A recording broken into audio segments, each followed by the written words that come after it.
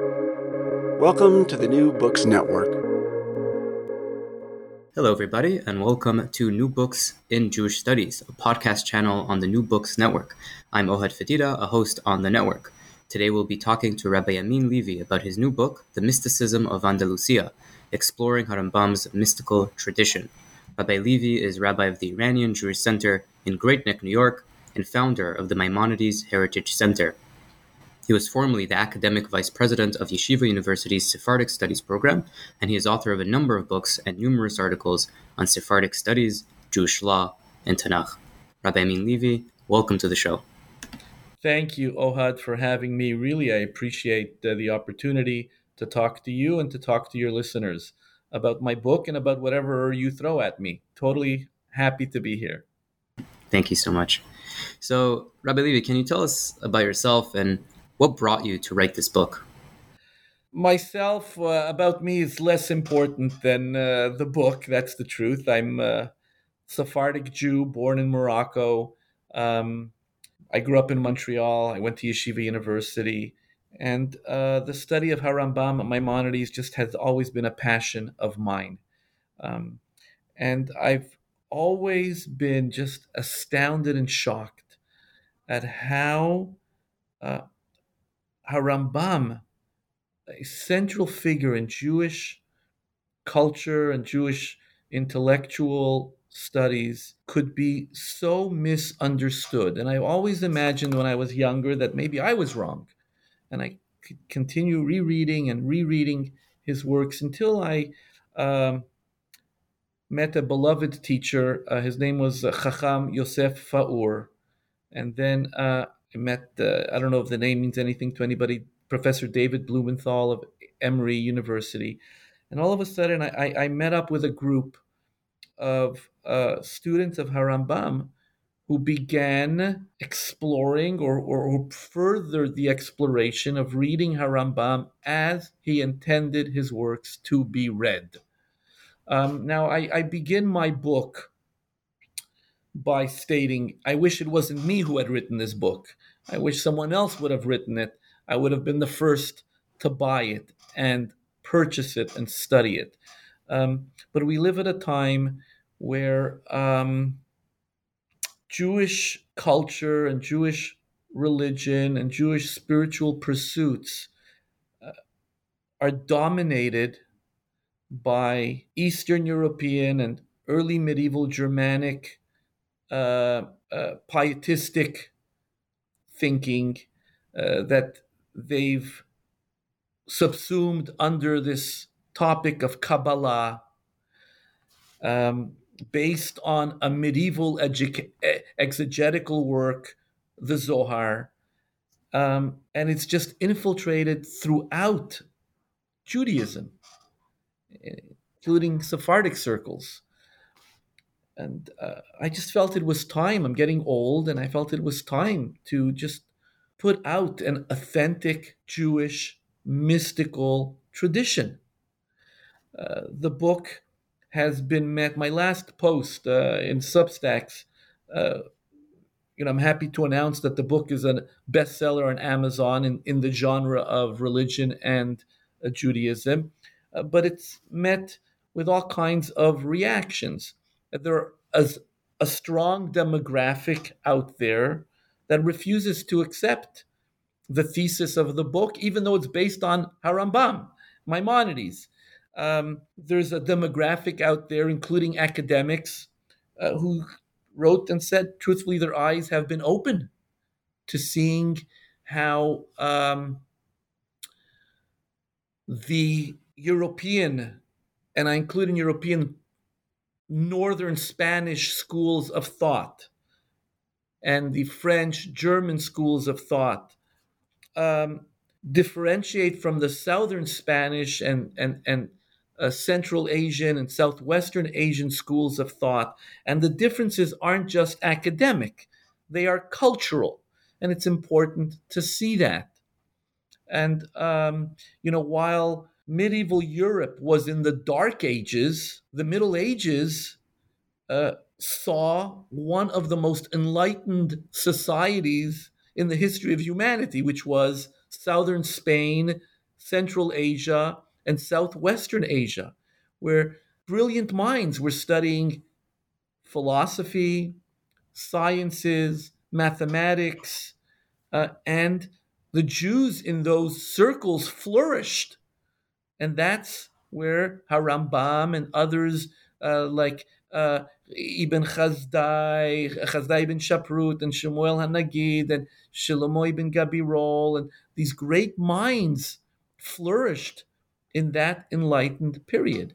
So that was why I felt it's time to put the book out there. I do say, and it's a caveat right at the beginning, that I hope it's just a platform for smarter and wiser and more intellectual people to build on this. We really have to anchor ourselves back at what authentic spiritual, mystical pursuits are. That's really, I think, the what you pick up in the book is that it's not just this academic, intellectual writing, but it's really a call to action, and it's really very practical, and it's responding to something that's happening today. You so you spoke about really the thesis and the main thrust, and maybe you can make some order, maybe define for our audience what is mysticism, what is Kabbalah. You threw around these terms. What is Andalusia? Maybe you can define those terms for us. Okay, thank you. So you're right. I put Andalusia in the title, and the elitist part of me did that. A lot of people, I've received so many emails. People had no idea what I meant by Andalusia and why I put that in title. And I think it's important that people recognize, Al-Andalus was southern Spain that was conquered by the Muslims who came through North Africa into southern Spain. And for a period of about 200 years, as I said a moment ago, this was a very enlightened community and culture. In fact, much of modern day mathematics is based on that. We say algebra. The AL before the word algebra is from Arabic, an algorithm. These are ideas that emerged in this enlightened period. They were experts in Greek philosophy, Aristotelian, Platonic philosophy. The works of Ibn Sina and others of that culture are timeless. And all this was taking place, as I said a moment ago, while Europe was in the Dark Ages. The study of philosophy and sciences was forbidden by the church. They were, for them, religion was this proto-Indo-European mythology, superstitions and black magic and astrology. And so Andalusia is the place, the region where HaRambam, Maimonides' mystical tradition emerged. Now, it's very important to understand. For the last 150 years, the academic world wants to peg Maimonides as the ultra-rationalist. Why? Because they wanted to have at least one medieval Jewish scholar who they can claim is one of their own, scientific and rationalist. And they were responding, it was a knee-jerk reaction to Kabbalah, which was just all about superstition and theurgic thinking and magic and charms and amulets. But the reality is there's this middle road where HaRambam was indeed a rationalist, was indeed the greatest halachicist since the time of the Talmud, but he was very spiritual. And the last work that he penned, The Guide of the Perplexed, was his great mystical work. It's a guide to prophecy. It's a mystical guide. Now, the difference between mysticism and Kabbalah is very great. Kabbalah is what we say anthropocentric, centered around the human being. Man is the center of the world. Man is most important. Everything is about man. And so God needs man's sacrifices because we can twist God's arm and manipulate God. God gave the Jewish people commandments so that we can manipulate nature. And so in the Kabbalistic thinking, one places a mezuzah on the door as a form of protection of your home, of your being, of yourself. You put tefillin on your arms to protect your mind and your hand. And so if you break your arm, they tell you, go check your tefillin. If your house burns down, check your mezuzahs. If your marriage is falling apart, it's because someone didn't write a correct ketubah. This becomes all about magic and theurgic thinking. Sacrifices, as I said a moment ago, and I'm writing more about this. I write about it in my book, but I'm writing more about this because it's such a critical point in the European point of view. God needs our sacrifices for whatever God needs it for. It's helping God out. In the Andalusian tradition, there is no such thing as Kabbalah. Everything's about God. It's God-centered. And God doesn't need our sacrifices, like the many prophets have already said. And God doesn't need our mezuzahs. And God doesn't need our tefillin.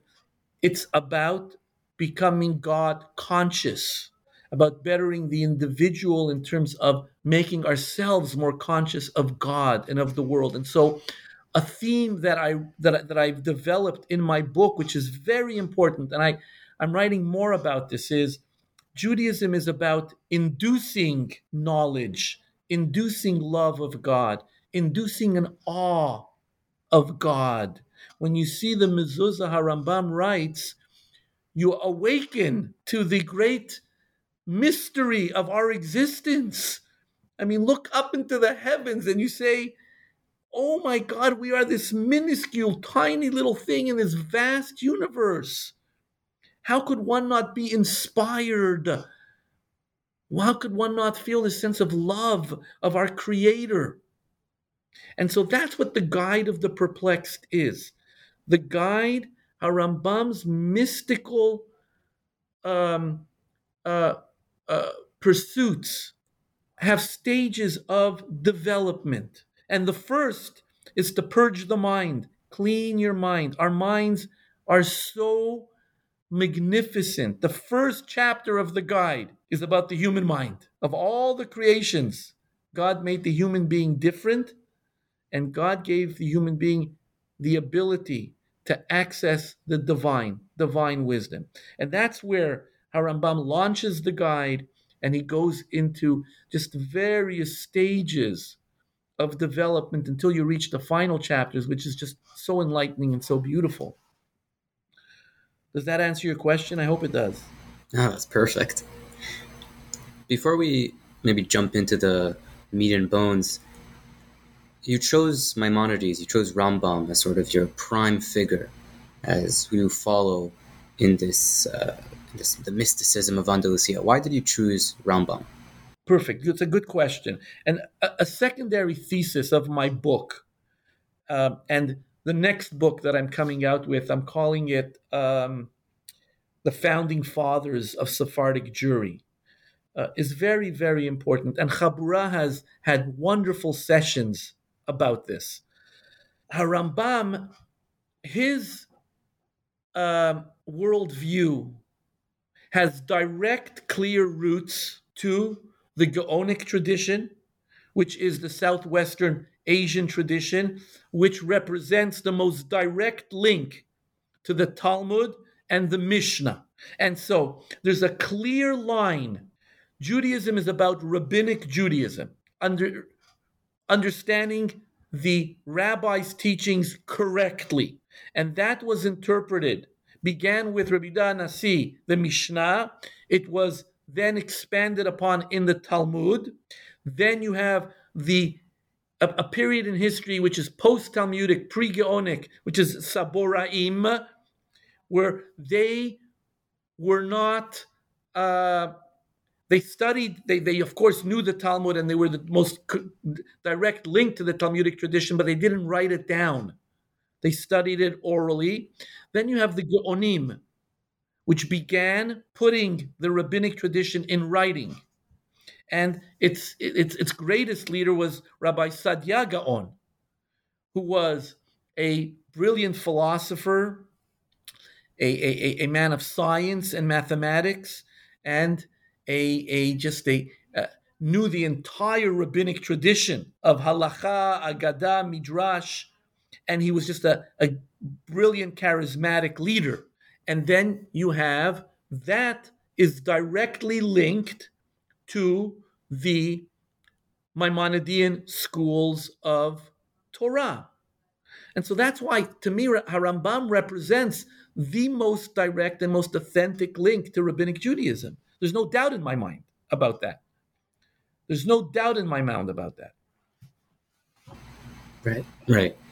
So more than just being an interesting figure, and sometimes Maimonides is sort of presented this way as like this completely individualistic thinker, you're arguing, and you bring this up in the book, Maimonides was a direct link of a tradition, this great tradition that he inherited. You said it exactly right. Correct. I have a beef with my good friend Micah Goodman, who he wrote the book, the book that changed Judaism. And I say to him, with so much love and respect, I said, what are you talking about? HaRambam was a transmitter of a tradition that was alive and well. He wasn't an innovator. Now, he does innovate, and he says, when he innovates, he says in the Mishneh Torah, many places, I'm saying regarding Simichat Chachamim, he says, this is a new concept, a new idea, and he puts it forward. But other than that, he's a transmitter of a tradition that is alive and well. Now, unfortunately, he was born at a time when the Andalusian tradition was falling apart. The fundamentalist Almohads were invading Central Asia, North Africa, and they came into southern Spain, and it was the end of that tradition. Many Jews, many great scholars went north, like the Ibn Tibon families, Avraham Ibn Ezra. They went north, and the Ibn Tibon families, what they did was they preserved the Andalusian tradition, the Judeo-Arabic Andalusian tradition, by translating it into Hebrew. And they were respected in Europe as brilliant scholars who brought much of this tradition to Europe. But a character like Rabbi Avraham Ibn Ezra never found a home in Europe. And he went from city to city. We have correspondences of his between him and the Balei Tosafot. His commentary on Tanakh is so guarded, because if it was going to sell in Europe, it had to be guarded. And he speaks of the 12, the secret of the 12, Ibn Ezra writes. The secret of the 12 is, of course, the 12th verses at the end of the Torah that he believed in the the Andalusian tradition believed may have been written by Joshua. And there's nothing wrong with that. But to mention that in Europe would have cast him out as a heretic. And he ended up dying in London alone. Others, like HaRambam, went south, went to North Africa, and HaRambam ended up in Egypt, where he could continue recording. And that's what his main life task was, to record into writing the Andalusian tradition. And it begins with his commentary on the Mishnah, which you should know, thanks to HaRambam, we actually have a Mishnah text, because HaRambam went and copied each Mishnah before he commented on it. Then he wrote Sefer HaMitzvot. Then the Mishneh Torah, where he records the entire halachic system, A to Z, 14 volumes, 1,000 chapters, organized the entire Talmud in a scientific fashion. And as he says, when someone has mastered these rabbinic principles, mastered the sciences, metaphysics, natural sciences, then you go into the mystical. And that's the guide of the perplexed. He wrote that 10, 12 years before he died. And that was the natural evolution. And so that's how one reads the Moreh HaNevuchim, the guide of the perplexed. Dalalat al-Ha'irin. It's a mystical work. And he says so a number of times throughout the work. Right, right. So jumping into his mystical tradition, so you write about how the goal is really to develop a relationship with God, to develop awe, fear, love, and that the mystical tradition is meant to serve as a regiment of sorts. It's a science that takes you to that space. So can you give us a little bit of a overview? What does that regiment look like? Okay, fantastic question. And it is a regiment. And I can identify every point in the guide. And the regiment begins with the desire of the pursuit. And that is found in the letter that HaRambam writes. It's a 450-word letter. He writes before his introduction to the Guide of the Perplexed. He writes it to his student. And HaRambam over there clearly states how the student had the desire to know and to know more. The mystical pursuit, the spiritual trajectory must begin with that desire. But desire is not enough. You have to pursue correct knowledge. And that's very important. Because at the end of the guide, where HaRambam talks about the palace and finding the ruler in the middle of the palace, the most unfortunate are those who want to know and are pursuing knowledge, but it's incorrect knowledge, and they're filling their minds with nonsense. HaRambam says these tragic figures have their back facing the palace. They're moving in the wrong direction. And in order to pursue correct knowledge, you first have to purge the mind. I call that in my book, it's a little bit ironic. I use Abulafia's term, which means to untie the knots. And Abulafia was a big fan of the Guide of the Perplexed, but he took the book into the wrong direction completely. But untying the knots that we are so raised with. I'll give you just a quick example. We are now in the midst of the 9 days. We're going to begin the 9 days. And the Shulchan Aruch, based on the Mishnah, says, Mishenichnas Av mematim besimcha. You enter Av, you diminish joy. HaRambam doesn't include any of that in his Mishneh Torah. And there's a reason for that. Because that line could be very misunderstood. The Mishnah did not mean that bad things happen in the month of Av because it's the month of Av. What the Mishnah meant is bad things happened in the month of Av, therefore one should diminish their joy. The time did not have an effect on Jerusalem. Rather, this is what happened when it happened in Jerusalem. And in order to avoid that confusion, HaRambam ignores that. One has to purge one's mind of everything that is superstitious, everything that is magical, everything that is charm related, everything that is not based on halacha, anything that is theurgic.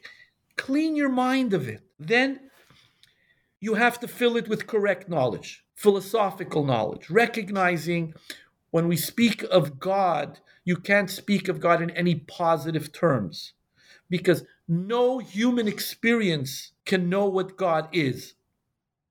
And so There's a practice that I speak of in my book, and HaRambam speaks of in the Moreh HaNevuchim, about negative theology, but that's for a different conversation. But then one has to learn how to induce love and awe of God. That's the next level. And I do all kinds of things. In addition to personal meditation that I do every morning, and in addition to taking a walk in the evening and just behold of the grand universe, I subscribe to Astronomy magazine. And people come to my house, my kids ask, Dad, what's that about? And I just say, looking at those pictures of the James Webb Telescope, learning about the vastness of our universe, induces in me a sense of awe, awesomeness. And it's in that moment when you really feel it and your knees get weak and your mind gets foggy and you say, what are we doing here? How could this be? That's a flash of mysticism, of mystical experience. And then you have to take that to the next level, to the level of contemplation. You have to learn to contemplate on that and be in that space as much as possible. HaRambam speaks of Moshe Rabbeinu and Avraham, Yitzchak and Yaakov. We're always in that space of deep contemplation. Even when they did menial work, that contemplation then becomes awareness.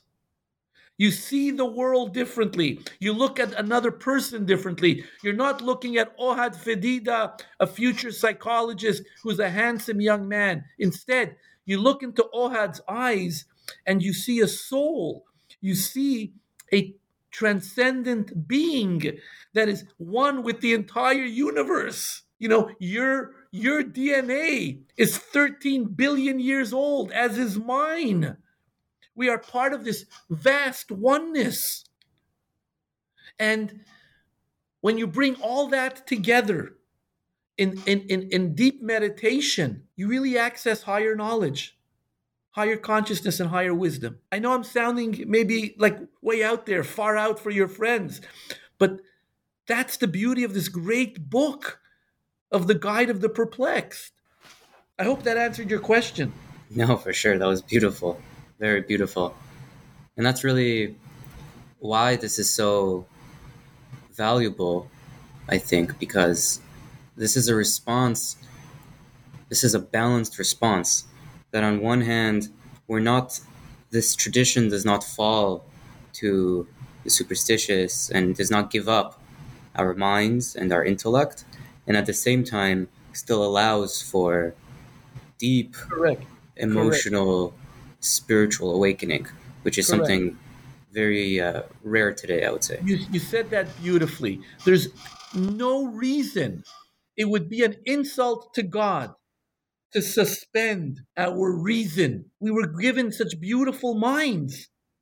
Preserve that.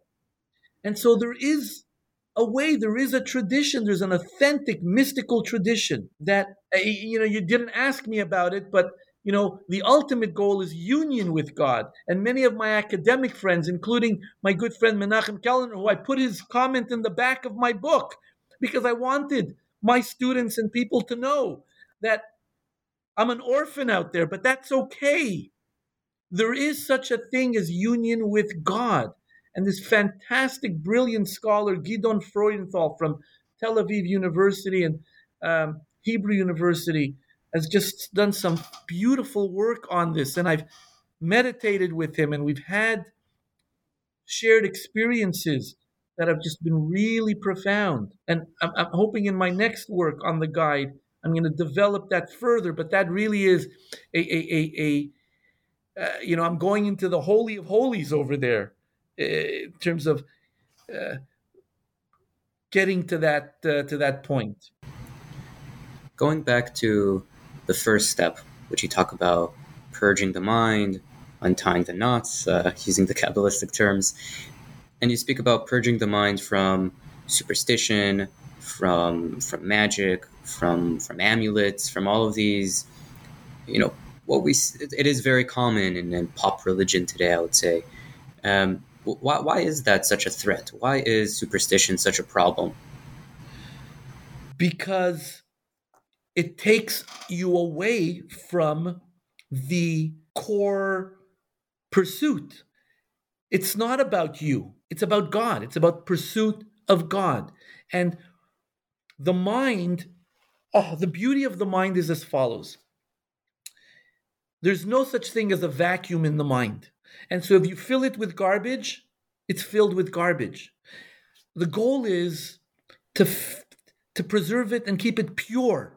And any form of corporeality of God, even mental corporeality of God, HaRambam says it's worse than bowing down to an idol because you've corrupted the mind.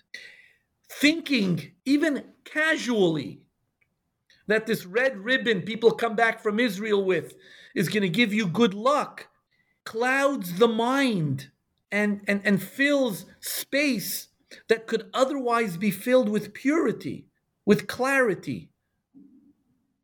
And in the world of metaphysics, there's no half-half, you know what I'm saying?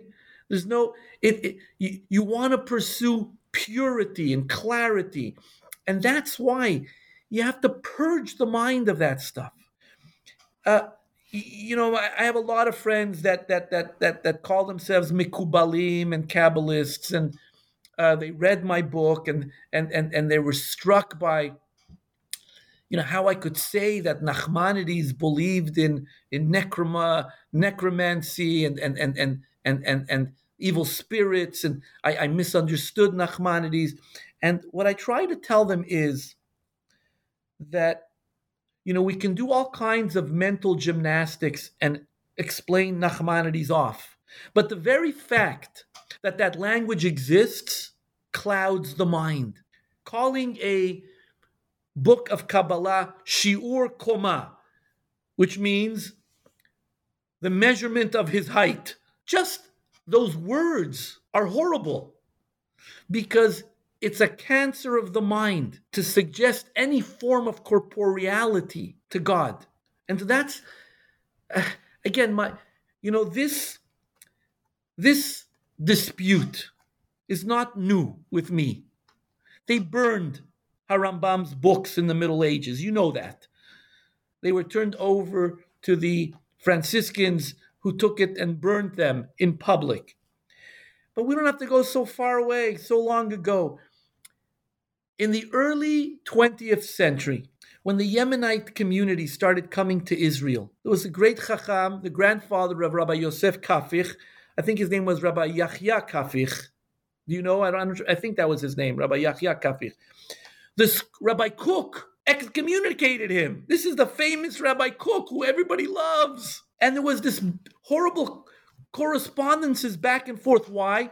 Because Rabbi Kafich was trying to cleanse Judaism in Yemen and in his circles of influence of this superstition and of this magical thinking and of this Kabbalistic thinking. And when it came to the attention of Rabbi Kook, he was so offended by it.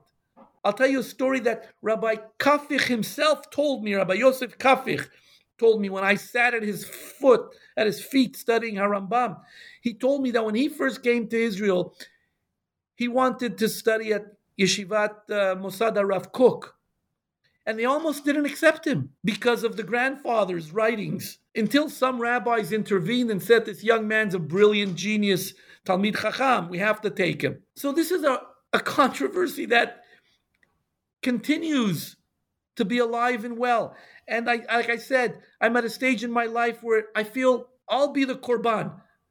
But the word has to be put out there. We have to remind our young people that there is a pure Judaism. Right. I'm sorry for sounding so passionate.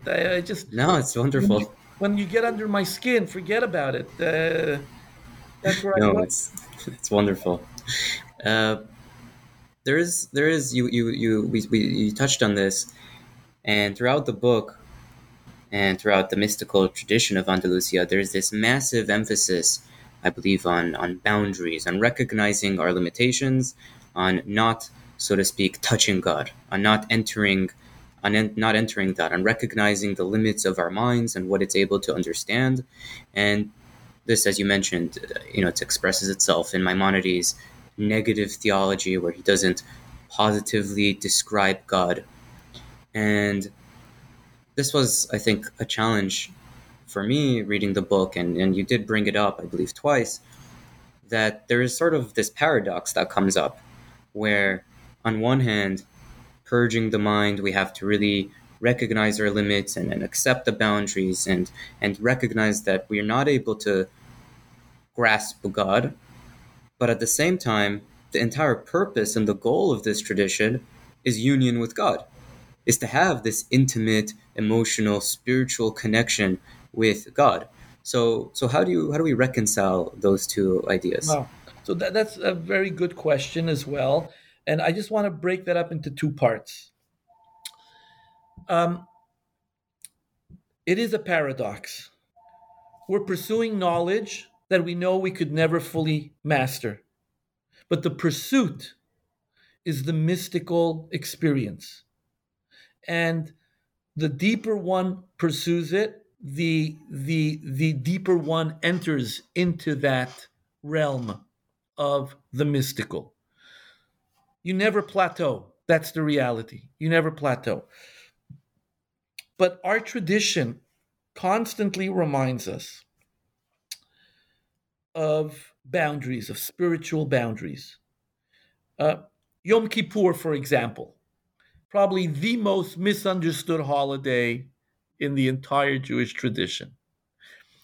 It has a lot to do with atonement and teshuvah and forgiveness, but that's actually a secondary element of Yom Kippur.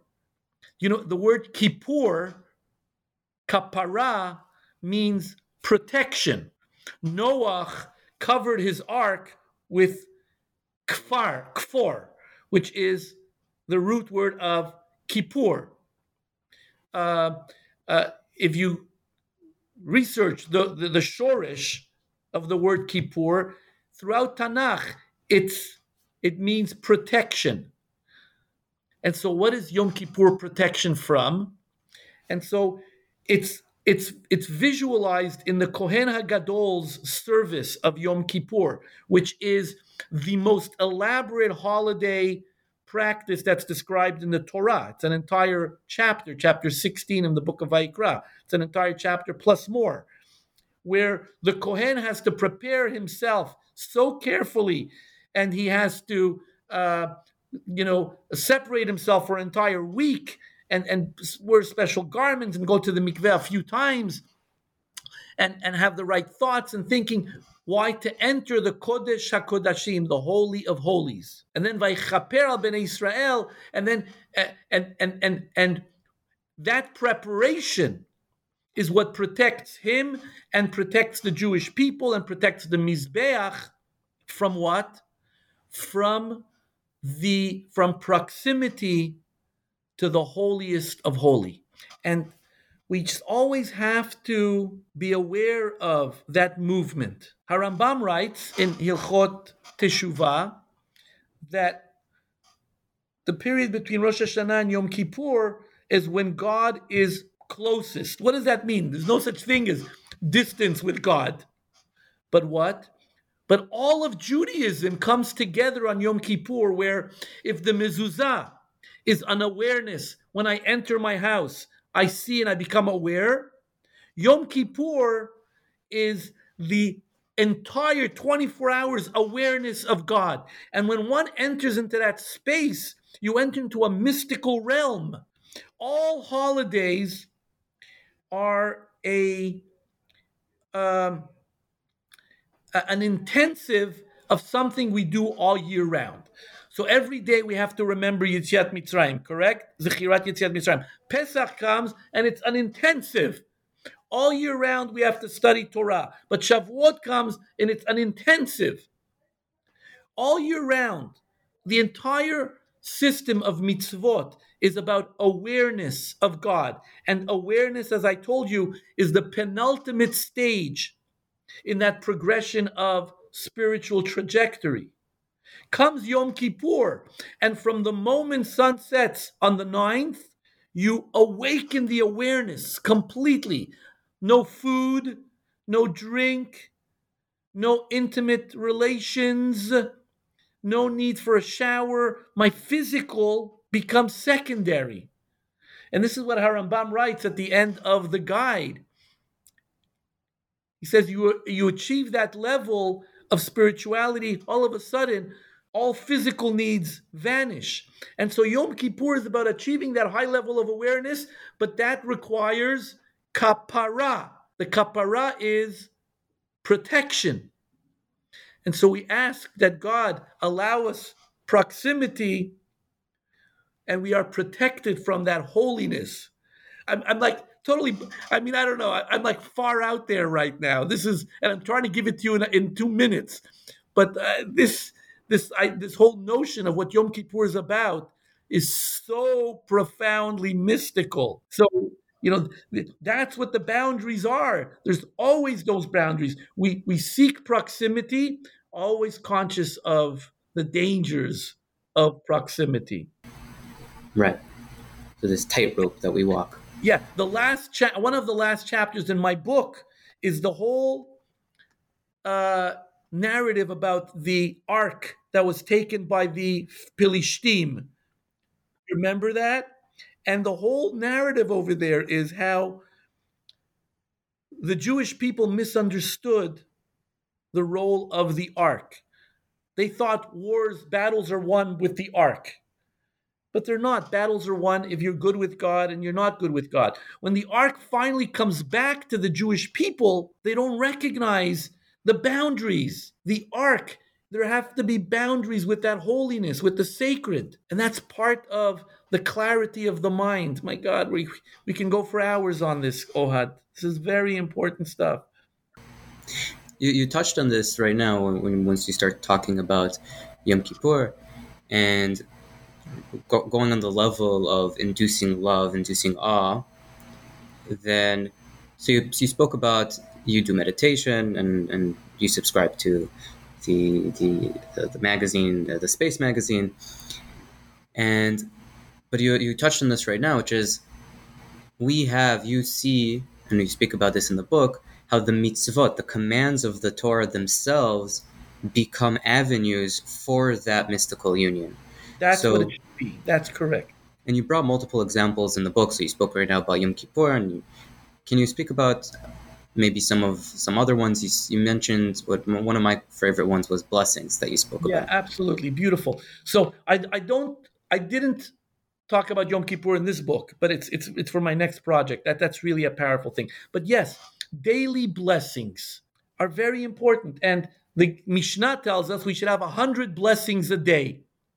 And HaRambam, fascinatingly, lists how you hit 100 blessings a day. And it's remarkable. It's almost, how do you say, what word am I looking for? It's almost shameful. We say, Baruch Atah Adonai, in the first person. Blessed are you, God. And the words mean something. The words are a link of intimacy between us and God. And yes, bold as it may sound, we utter those words, and they ideally, as HaRambam writes in his Mishneh Torah, ideally those words should induce in us a sense of, wow, I'm just going to take a bite of this apple, and my whole digestive system is a miracle in itself. How this apple that grew from a seed that we pulled from a tree is now going to fuel my body with energy. These are just magnificent ideas, eye-openers, that the natural world provides us. Opportunity of inspiration, awe. How could that not lead to love of God?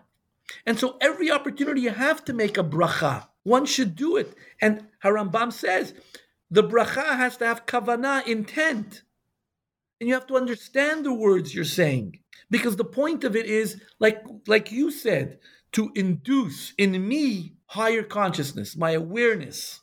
of God. That's where I want to get, to that point of awareness. And so imagine if I'm living all day, if I've gone through those steps of pursuit of knowledge, correct knowledge, love and awe of God, contemplation, and then I come to these awareness moments, and I can go through my entire day in those moments of awareness experience. It's mind-boggling and mind-blowing. And I'll just throw this out there for you and for your listeners. A big piece of the Moreh HaNevuchim, of the guide, is accessing divine knowledge. It's not just the knowledge that we get from our books and from our studies, but learning how to access knowledge that comes from the outside. And that's where, when you hit those moments of awareness, contemplation and awareness, and you get those flashes of insight, those are magnificent moments of awakening. You're going to be a psychologist, and hopefully you'll experience that yourself in terms of the work you do with other people, the work you do in community, the work you do in helping others. You learn to access not just the knowledge of your books and of your experience, but learn to access the knowledge that comes from the divine. That's a fundamental principle in Judaism. Hashem communicates with the human being. There's so much to go on this. This conversation can last hours. Of course. But for the sake of time, let's close it with one question, which is, for someone who's interested in jumping into this tradition, for the future mystic who wants to participate in the Andalusian tradition, mystical tradition, what's the next steps? What practical advice will you give them? Okay. I'm going to be frank. Okay, I'm going to be really frank, and I'm not trying to sell anything to anybody, truthfully.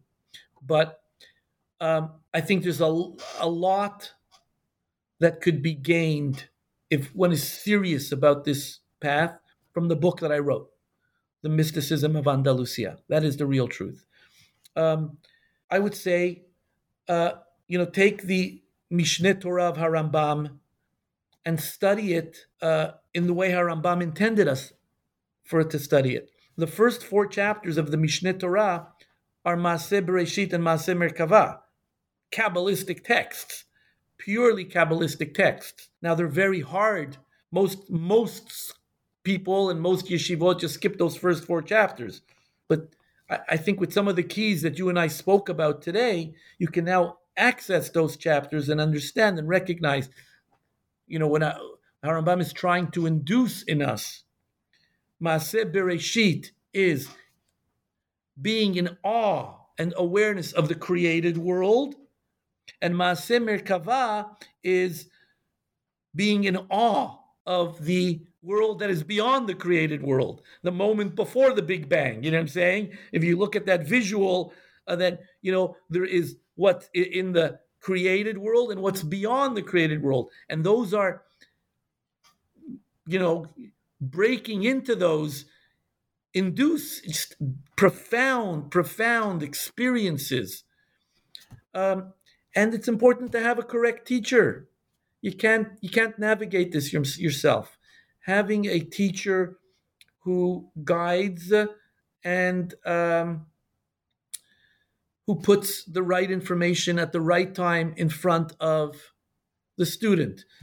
And that's really important. When HaRambam wrote the guide, if you read the letter he wrote to his student, he says, the chapters will reach you wherever you may be. And he's not talking about geographic locations. When one reads and rereads the Guide of the Perplexed, Moreh HaNevuchim, different parts resonate for you in different ways and at different times. That's why it's important to study it and reread it and work it through, because it'll touch you in different ways at different times. I hope that answers your question. I know this is 40 years of my life. You know what I'm saying? It's hard to put it into a little nutshell. But if we're wrapping up, I do want to thank you for this opportunity, Ohad.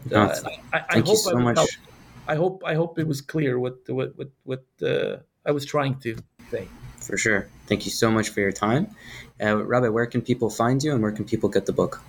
Okay, so I welcome emails from people. It's my full name, yaminlevy@gmail.com, and I try to respond as quickly as possible. It all depends on urgency, it depends on my time. Um, the book is on Amazon, and it's easily accessible. Many libraries have ordered it, are ordering it. And if your library doesn't have it and you don't want to purchase it, ask your library to order it, and they'll get it. Yeah, that's where I'm at. I'm in Great Neck. Anybody's around, call. Perfect. Thank you so much, Rabbi. Thank you so much, everyone, for listening, and take care. Thank you.